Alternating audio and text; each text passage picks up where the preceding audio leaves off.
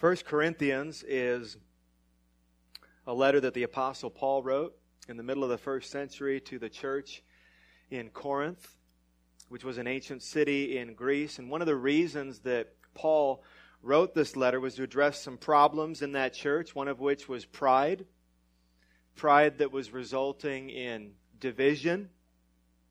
And pride, bad pride, is giving yourself honor and glory and credit that belongs only to God. That's pride. Pride happens whenever you make more of yourself than you make of God. Pride happens when you increase and God decreases. And so Paul's aim in the first 4 chapters of his letter is to confront and conquer that kind of pride in Corinth. In chapter 1, he started showing them that they had nothing to boast in. They shouldn't boast in themselves because they were fools by the world's standard. They shouldn't boast in Paul because he was a fool by the world's standard. They shouldn't boast in his ministry because even it was foolish by the world's standard. And they shouldn't boast in their conversion because they didn't convert themselves. They were converted. They were saved. They were called by God. In other words, their conversion was a gift.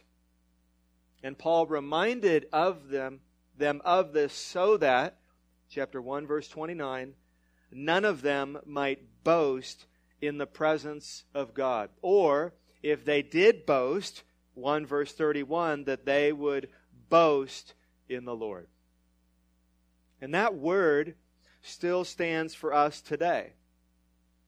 When you look back and consider the past, I hope it's with humility. If you are a Christian today, that means that at some point in your life you became a child of God. You became a citizen of heaven. You became a saint. But those great privileges came to you by grace and not by merit. Those great privileges came to you as a gift from God. That wasn't the only source of pride for his readers. So in chapter 2, Paul moved on to address wisdom, which the Corinthians possessed, and not just any wisdom, but according to 2 verse 7, they possessed the secret and hidden wisdom of God, that, verse 8, none of the rulers of that age understood. It's easy to see how that would be an occasion for boasting among the Corinthians. And so, in chapter 2, verses 6 through 12, Paul reminded the Corinthians that this wisdom they had was revealed to them by God. They did not work for it. They did not find it. They did not discover it. It also was a gift. It came to them, chapter 2, verse 10, by revelation from the Holy Spirit. That word also stands for us today. If you are a Christian, you have the wisdom of God. But you were not looking for it. You did not seek and find it. It was revealed to you by God through the Holy Spirit. Now, in today's text, Paul has one more thing to say about the wisdom of God. There is one more leg under the table of boasting that Paul looks to knock out in these 4 verses. And here it is. Our ability and willingness to receive the wisdom of God is also a gift of God. Salvation, gift from God. Paul's taught us that. Revelation, a gift from God. Paul has taught us that. And now he'll teach us reception. Our receiving the things of God. Also a gift from God. Not only is the wisdom of God that came to you by revelation from the Holy Spirit a gift, that was verses 6 through 12, so is the ability and willingness to receive it. We would not have the wisdom of God if God did not reveal it to us. And we would not have the wisdom of God if we did not receive it. And our text today, our ability and willingness to receive it is a gift from God. In other words, if you're a Christian today with the wisdom of God, that means God made you able and willing to receive that wisdom. Another gift. So one more time, here's the point of today's text. Our ability and willingness to receive the wisdom of God is a gift from God. And now remember, as we move forward, this is God's Word we're reading today. This is God's Word we're trying, by the help of the Holy Spirit, to interpret today. And in God's Word alone, we learn who we are, more importantly, who God is, most importantly, how we can be reconciled to God. And if God would come now and help me by the Holy Spirit to preach, and if God would come now by the Holy Spirit and help all of us to listen, then our lives will be changed.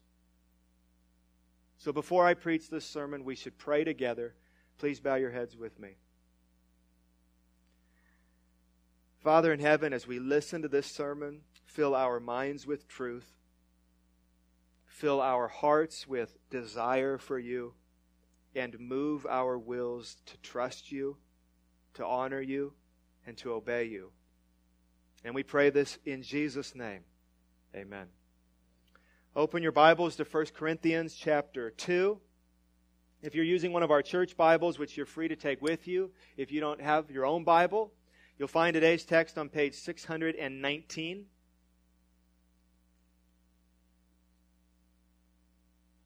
If you're a Christian today, you have the wisdom of God, which is fundamentally, you have the gospel of Jesus Christ. That's not all the wisdom of God is, but fundamentally, basically, foundationally, the wisdom of God, as Paul writes, he has in mind the gospel of Jesus Christ. You have it, which means that you have received it and you believe it today as truth. And you believe it as truth today because God has made you able and willing to receive it as truth. That is what we're going to see in our text today. Our text could be divided into two parts. If you're looking with me, verse 13 is part 1. Verses 14 through 16 are part 2. Verse 13 is a statement, and then verses 14 through 16 are an explanation of the statement. So let's begin with verse 13. Here it is. And we impart this in words not taught by human wisdom, but taught by the Spirit, interpreting spiritual truths to those who are spiritual. And now let's look at this one phrase at a time. Paul says, and we impart this. And this refers to the wisdom of God of verse 7. And in this very verse, he calls it spiritual truths. So, wisdom of God, spiritual truths, now same thing.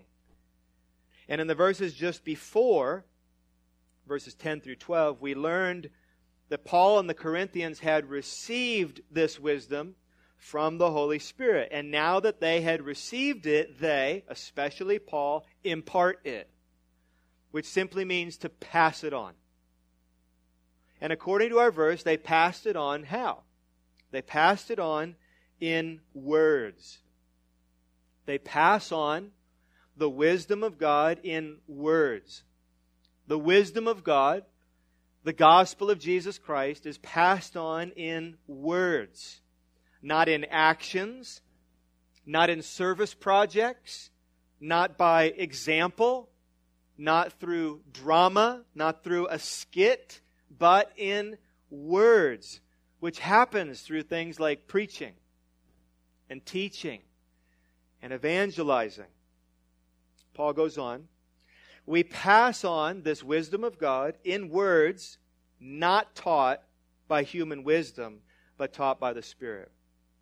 The wisdom they had was not taught to them by the world. The wisdom they had was taught to them by God.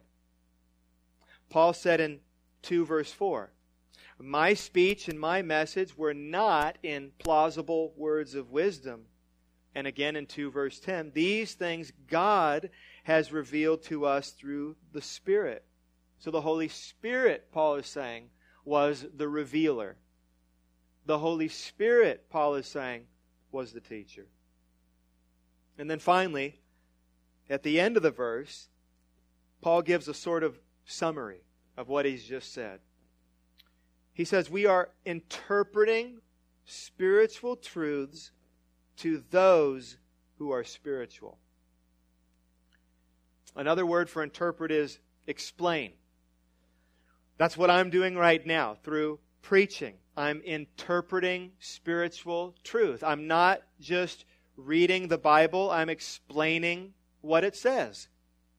Interpreting spiritual truth. That's what a sermon does. That's what a confession does. That's what Bible teachers do. That's what you do when you evangelize. That's what you parents do with your children when you teach them what the Bible teaches. You are, we are, Paul was interpreting spiritual truths.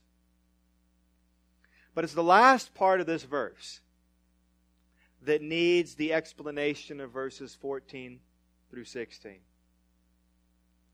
In verse 13, who is this wisdom of God being imparted to? Look at the verse. Who is this wisdom of God being imparted to? And the answer is those who are spiritual. We are interpreting spiritual truths to those who are spiritual. Who is that? Or in verse 15, Paul will call him the spiritual person. So to understand who that is, we're going to need to read Paul's explanation. And here's what we're going to discover in these next few verses. Spiritually speaking, there are two kinds of people in the world. Spiritually speaking, there are two kinds of people in the world. And there are only two kinds of people in the world. The natural person and the spiritual person. See the first three words of verse 14? The natural person. And see the first three words of verse 15? The spiritual person. So let's look at each of them. First, the natural person, verse 14. The natural person does not accept the things of the Spirit of God, for they are folly to him, and he is not able to understand them because they are spiritually discerned. So there's two things there, isn't there? There are two things Paul tells us about the natural person. Number one, the natural person does not accept the things of the Spirit of God. And remember, the things of the Spirit of God are the same thing as the spiritual truths of verse 13 and the wisdom of God of verse 6. So the natural person hears spiritual truths and rejects them. He does not accept them. This is about willingness. This person is not willing to accept spiritual truth. this person does not want spiritual truth. This person refuses the things of the Spirit of God. Now, the word for accept here means to welcome. That's what this word actually means. Accept means welcome, specifically in regards to hospitality. So the image is of someone welcoming a stranger into their home. That's the image here. Accepting, welcoming a stranger into their home. So imagine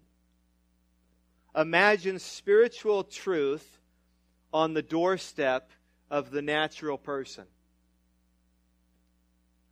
He or she opens the door, hears and sees spiritual truth, and then slams the door shut. That's the image of the natural person who does not accept the things of the Spirit of God. And then the second part of the sentence tells us why they do this. They, that is, the spiritual truths, are folly to him. The spiritual truth is folly to him. Paul's already mentioned this 3 times. In 1 verse 18, for the word of the cross is folly to those who are perishing. In 1:21 and then in 1:23, but we preach Christ crucified, a stumbling block to Jews and folly to Gentiles. The wisdom of God is folly to the natural person, and so he does not accept it. So that's the first thing.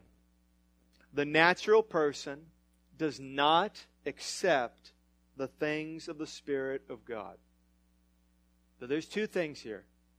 Number 2, the natural person is not able to understand the things of the Spirit of God. Verse 14 again.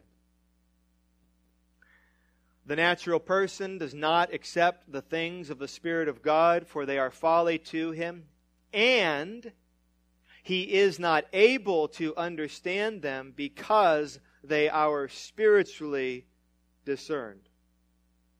So not only does the natural person not accept the things of God, he is not able to understand them. He is not able, Paul says, to discern them. So if the first part has to do with willingness, this has to do with ability. The natural person, Paul is saying, is not even able to understand the things of God. Now, this isn't saying that the natural person has some sort of mental learning disability. He can, of course, understand words in the Bible.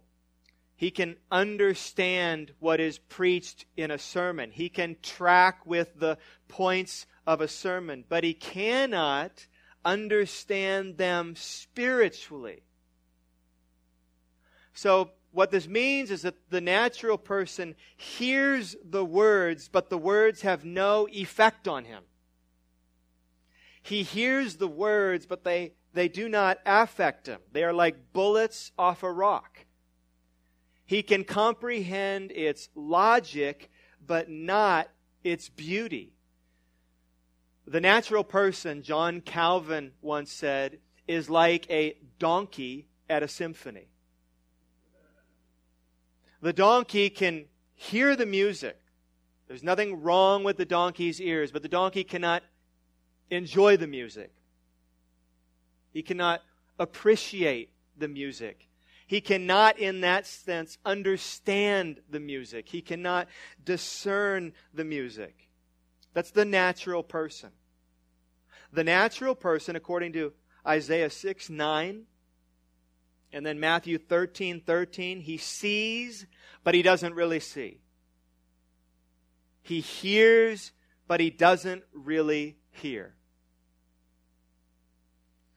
William Wilberforce was a politician and abolitionist in the 18th and 19th centuries in England.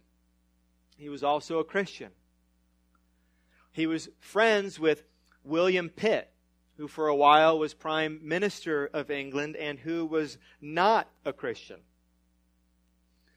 Wilberforce often shared the gospel with his friend. And there's a story, at one point, to his excitement, Wilberforce convinced his friend to go with him to church one Sunday and to hear one of the great pastors of the day, Richard Cecil. And Martin Lloyd-Jones, he describes the experience that William Wilberforce and William Pitt had as they went and listened to the sermon by Richard Cecil. Richard Cecil preached and expounded the glories of the kingdom of God and the relationship of the child of God to the Father. And Wilberforce was in ecstasy, rejoicing, reveling in this glorious truth. At the end of the service, they walked out, and Wilberforce, you can imagine Wilberforce, what's happening in his heart as he wonders, I wonder what the Lord is doing. This was an amazing sermon. What is the Lord doing in William Pitt's life? I hope he's listening. And he's longing to hear the report. He doesn't have long to wait, Lloyd-Jones said. Just as they got outside the vestibule, Pitt turned to Wilberforce, who'd been so ravished by the exposition of the truth of God, and said, I didn't understand a word that man was saying. What was it all about? Now you can explain that event with our text today. You can interpret what happened that day with our text today. William Pitt did not accept or understand the things of God in that sermon because William Pitt was a natural man when he heard that sermon. Which leads to a question. What was William Wilberforce? Why did he hear something so different? Why did it affect him so differently? And that brings us to our next verses. Let's look at verses 15 through 16. Here is a spiritual person. Verse 15. The spiritual person judges all things, but is himself to be judged by no one. For who has understood the mind of the Lord so as to instruct him? But we have the mind of Christ. This is a very different man. Another word for judge here would be examine, or question, or even scrutinize. The spiritual person not only understands the things of God, that's the implication. He examines all things. He has the wisdom of God and sees the entire world through that right lens. He judges all things rightly. And then the second part of verse 15 makes clear that the spiritual person is even beyond judgment from the world. For, verse 16, for who has understood the mind of the Lord so as to instruct him? But we have the mind of Christ.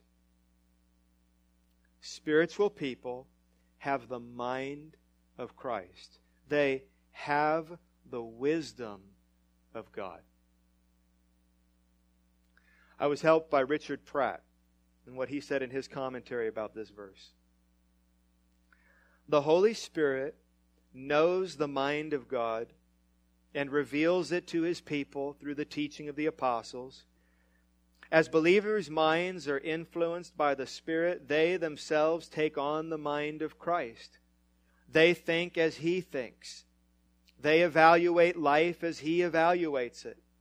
Consequently, insofar as believers follow the teaching of the Spirit, they are beyond the criticisms and instruction of human wisdom.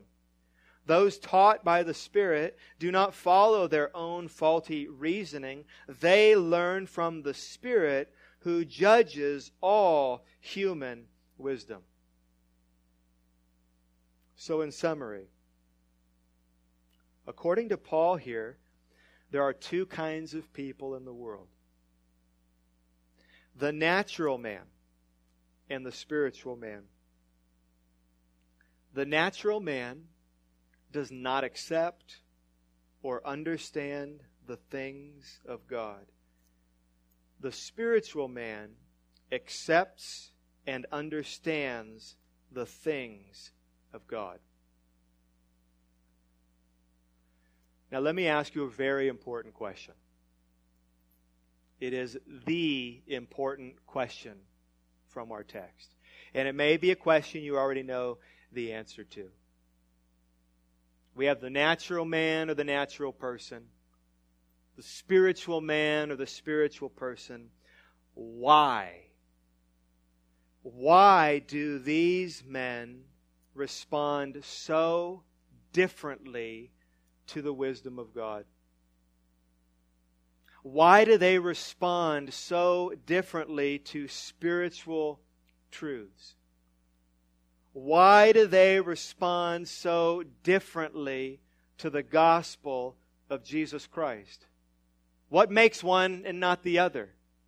What is the difference between them? How do they get to this place where they either accept and understand the wisdom of God or reject and don't understand the wisdom of God? Now, the answer to that question was actually given in the last verse of our text last week, verse 12. Read this verse with me. Again, here's the question. Why do these men, the natural man and the spiritual man, why do they respond so differently to the wisdom of God? Hear the answer in verse 12. Now we, and by the way, the we here are they who had received the wisdom of God. They understood the wisdom of God and accepted the wisdom of God. Now we have received not the spirit of the world, but the Spirit who is from God, that we might understand the things freely given us by God. So let me just break down that verse. We have received the Spirit who is from God so that we might understand and accept the things of God. What's the answer? Spiritual people are those who have received the Spirit of God. Those who have received the Spirit of God are able and willing to accept and understand the things of God. Those who have received the Spirit of God are able to accept and understand the things of God.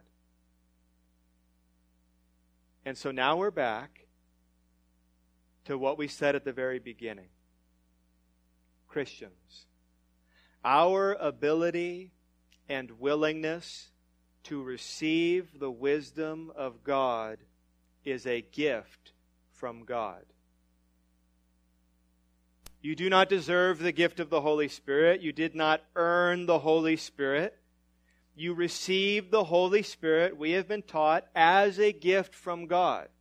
And when you received the gift of the Holy Spirit, which means that the Holy Spirit of God has come and is dwelling within you as a Christian. When you received the gift of the Holy Spirit, you were then made able to understand and accept the wisdom of God. The natural man,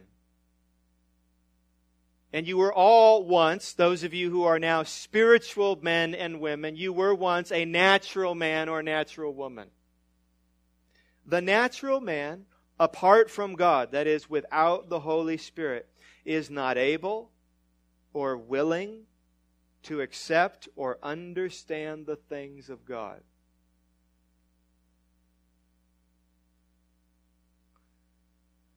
That's a massive statement. The natural man, that means that a human being, if not given the Holy Spirit, is not able and is not willing to accept or understand the things of God. Theologically speaking, this is what is called the moral inability of man. The moral inability of man. And it basically means this, that everyone is naturally able to accept and understand, to believe the gospel and to receive the gospel and to follow Jesus. No one is keeping you from doing that. God isn't keeping you from doing that, but you're morally not able. You hate God so much as a sinner, the Bible says, that you don't want to have anything to do with Him. And so you reject Him and are not able to understand the gospel, not able to see the beauty of the gospel. And so you reject and run the other way. Enslaved to your sin. Enslaved to your selfish desire. Enslaved to your desire to run away from God and not to God. So let me read you a couple of quotes. About 30 years ago, John Piper said this: "Without the Spirit, we are so rebellious against the cross and against the Lord of glory that we will not and cannot recognize the truth and beauty of a crucified Christ." It's folly, Paul would say. About 150 years ago, Charles Spurgeon said this. This is a longer quote. "Now," says one, "I believe men can be saved if they will. My dear sir, that is not the question at all. The question is, are men ever found naturally willing to submit to the humbling terms of the gospel of Jesus Christ? We declare, upon scriptural authority, that the human will that is the natural man, is so desperately set on mischief, so depraved, and so inclined to everything that is evil, and so disinclined to everything that is good, that without the powerful, supernatural, irresistible influence of the Holy Spirit, no human will ever be constrained towards Christ." You reply that men sometimes are willing without the help of the Holy Spirit. And I answer, did you ever meet with any person who was? Scores and hundreds, nay, thousands of Christians have I conversed with, of different opinions, young and old, but it has never been my lot to meet with one who could affirm that he came to Christ of himself without being drawn. The universal confession of all true believers is this. And isn't this your confession, Christian? I know that unless Jesus Christ had sought me when a stranger wandering from the fold of God, I would to this very hour have been wandering far from Him, at a distance from Him, and loving that distance well. With common consent, all believers affirm the truth that men will not come to Christ till the Father who hath sent Christ doth draw him. Again, the natural man, that is, without the Holy Spirit, is not able or willing to accept or understand the things of God. And so our ability and willingness to receive the wisdom of God is also a gift from God. Remember, Paul is looking to confront and conquer pride in Corinth and in Roseville. And pride is taking honor and glory and credit from God and giving it to yourself, saying, I did that, when you should say, God did that. If you are a Christian, you have so much to be joyful about, but you have nothing to boast about. Nothing. Not one thing. And the Bible, Paul especially, is relentless in his pursuit to knock every single leg that you could stand on and boast in. To take everything you can possibly say about, I did that, and say, no, God did that. God did that. God did that. If it wasn't for God, you would never have heard this wisdom. If it wasn't for God, you would never have understood this wisdom. If it wasn't for God, you would never have accepted this wisdom, because if it wasn't for God, you would never have received His Holy Spirit. When it comes to your accepting and understanding the things of God, you did that.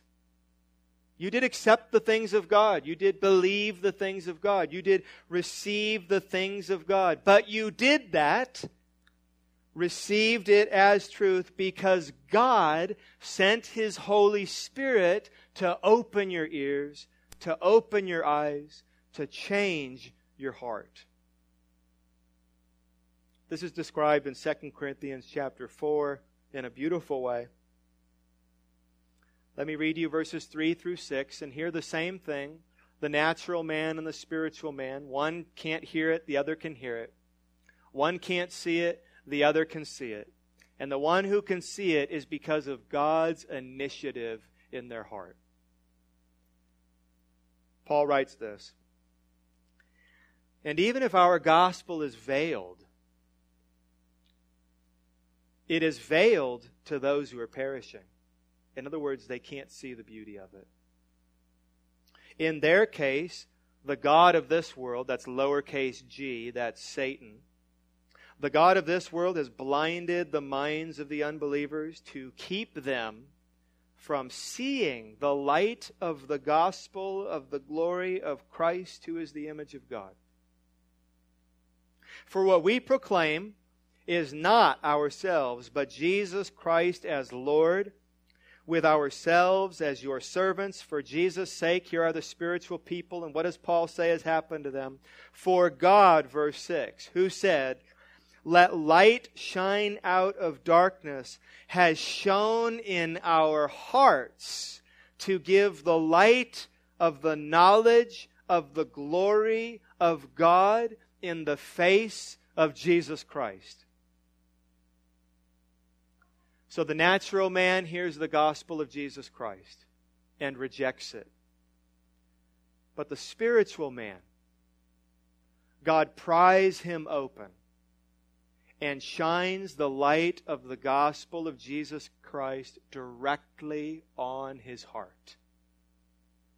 And the spiritual man, with the gift of the Holy Spirit, feels and sees and hears and understands and responds and accepts the wisdom of God. So in conclusion, a couple questions for us to consider. Number one, what are the implications of this on the ministry of the Word? Ministry of the Word. In other words, anytime the Word of God is being taught. What is this text? What do these truths have to do with that? What does it have to do with every time I stand up to preach, or every time you teach a Sunday school class, or every time you sit down on the bed and talk to your kids about these truths that are in God's Word? What are the implications on all of that ministry of the Word? Well, this is the illustration that I grew up with, that I think our text debunks. The illustration is often used for the ministry of the Word. When you're doing that, when you're preaching, when you're teaching, that you're teaching someone or you're preaching to someone who is sick. Have you heard this illustration? They're sick, spiritually sick. It's a sick man or a sick woman or a sick little boy or a sick little girl, and they're lying in bed, and the physician, God, the great physician, has given the remedy to a doctor. That would be you, the teacher and the preacher. And you have this remedy, which is the gospel, which is Jesus. And then how does the illustration go? And then that remedy, you as the doctor, the preacher, the teacher, you put the remedy on the table next to them. And then the challenge is, all you need to do is reach out and take hold of Christ. All you need to do is take the medicine. All you need to do is believe that you are sick. And Jesus is the remedy. And Jesus is the answer. Reach out and take hold of the medicine. But we mustn't forget that the sick man in the bed is blind, according to Ephesians 4:18. He is weak and unable to grasp the medicine, Romans 5:6, and his heart is filled with hatred for the physician, John chapter 15, verse 18. Or another way the Bible speaks of this, actually we are not sick in our sin. We're never taught that. We are dead in our sin. That's very different. Those whom we teach, our church, our friends, our children, they are not sick in sin. They are dead in sin. A preacher is not preaching in a hospital. A preacher is preaching in a graveyard. This was the image given to the prophet Ezekiel in chapter 37 that he writes about. Preaching over bones. I don't care how good the sermon is, how good the illustrations are, how good the application is. You see the picture, you see the image. Those bones aren't going to just attach themselves to one another and regenerate and they need to be regenerated. They need to be born again. They need to be given spiritual life. They need to be given the Holy Spirit. They need to be made, Ephesians says, alive in Christ so that they can understand and accept the things of God. So what is the implication? The implication is work to teach. Work hard to teach and to spread the gospel and to share the truth of God's Word and to teach the wisdom of God and to teach the gospel of Jesus Christ and to teach these spiritual truths. But pray. Pray. Because you know that every one of your words will fall flat. If the Holy Spirit is not sent to breathe life into the one that's listening to you. Because the natural person, who we all once were, does not accept the things of God, does not understand the things of God. So we're praying, God, turn the lights on. God, give them life right now. God, they've heard the gospel 100 times. May the 101st time be the time it clicks. And they hear something they never heard before. Oh God, may they not respond like William Pitt. May they respond to William Wilberforce. May they not be a donkey in the symphony. Awaken them, God. Change them. Transform them so that they can hear the music. So that they will love you. So that they will sing to you. So that they will pray to you. So that they will worship you. And so we're prayerful. The second question. And in the last question, who are you? I'm sure some of you have thought about that as we've been going along in this sermon. Am I the natural man? Am I the natural woman? Am I the spiritual man? Am I the spiritual woman? Are you a natural person here today? If you are, and you do not have the Holy Spirit, and you do not understand the things of God, you do not see the beauty of the cross, you do not accept the things of God, no matter how old you are or how young you are, if you think this morning you may be right now this natural person, that should cause you to feel utterly hopeless and helpless. You should feel very desperate. I cannot understand these things if God does not send His Holy Spirit. I will not accept these things unless He sends His Holy Spirit. So young people, this isn't a matter of putting it off, as if you're able today and you'll be able in 10 years or able in a few years, so have your fun and do it then. No, the Word of God is telling you that as a natural man or woman, as a natural boy or girl, you do not, at this moment, if you don't understand the things of God, if you have not accepted the things of God, you are not able right now to understand the things of God. You are not able to accept the things of God unless He sends the Holy Spirit right now to change you from the inside out. I don't know what else would get us to stop trusting ourselves.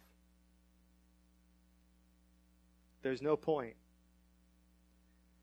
You and I are absolutely helpless to save ourselves. And we think that that would discourage people from turning to Christ.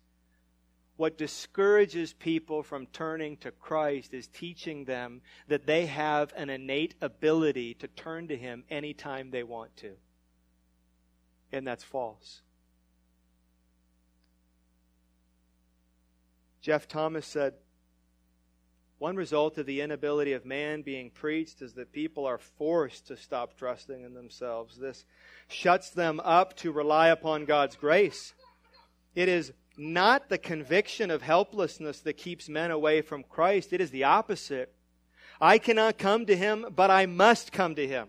What fearful inability, what high responsibility. Who shall deliver me from this dilemma? I thank God for Jesus Christ, the enabling Savior. So you may have walked in here a natural man, but you may walk out a spiritual one. Why not this very moment, in your heart, cry out to God? Change me. Make me able. Make me willing. Turn me around. I don't want to live for me. I want to live for You. I don't want to trust in myself. I want to trust in You. Save me. Change me. Or are you the spiritual person today? Have you accepted the wisdom of God? Do you understand the wisdom of God? Do you believe? Have you received these spiritual truths? Do you have the Holy Spirit? If so, what is the point of this sermon for you? Romans chapter 6, verse 17. But thanks be to God that you who were once slaves of sin have become obedient from the heart to the standard of teaching to which you were committed, and having been set free from sin, have become slaves of righteousness. Thanks be to God, Ephesians 2, 1 through 5. And you were, you know this, spiritual person, and you were dead in the trespasses and sins. But God, being rich in mercy, because of the great love with which He loved us, even when we were dead in our trespasses, made us alive together with Christ. By grace you have been saved. Which means that spiritual people, those who are spiritual, our proud rebellion has been turned into a willing submission. And all thanks, and all praise, and all honor, and all glory goes to God. No pride. No bragging. No boasting. No quarreling. No division. It is by grace we have been saved. Every Sunday here at Veritas, following every sermon, we respond to the Word of God as it's just been preached. We respond by taking communion together. And we do that, of course, in obedience to the Lord Jesus Christ. He has commanded us to do this. We do it in remembrance of what He accomplished for us on the cross through His death. This is what Paul says in this letter we've been studying, chapter 11, verse 23 and following. For I received from the Lord what I also delivered to you, that the Lord Jesus, on the night that He was betrayed, took bread, and when He had given thanks, He broke it and said, This is my body, which is for you. Do this in remembrance of me. In the same way also He took the cup after supper, saying, This cup is the new covenant in my blood. Do this as often as you drink it in remembrance of me. For as often as you eat this bread and drink this cup, you proclaim the Lord's death until He comes. So we are remembering His death today. We are proclaiming His sacrificial death together this morning as His adopted sons and daughters. If you are here and visiting, you are welcome to take communion with us. If you are a baptized believer, that is, you have confessed your sin, you have turned from your sin and turned to the Lord Jesus Christ and are trusting Him only and wholly for your salvation. You are part of a local church that preaches this gospel, whether it's this church or another church, then you are welcomed to have communion with us. We'll have leaders up front to serve you. If you would exit into the center aisle and come forward, we'll give you bread and juice. Return to your seat from the outer aisles and wait, and we'll take these symbols together as a family. Let's pray.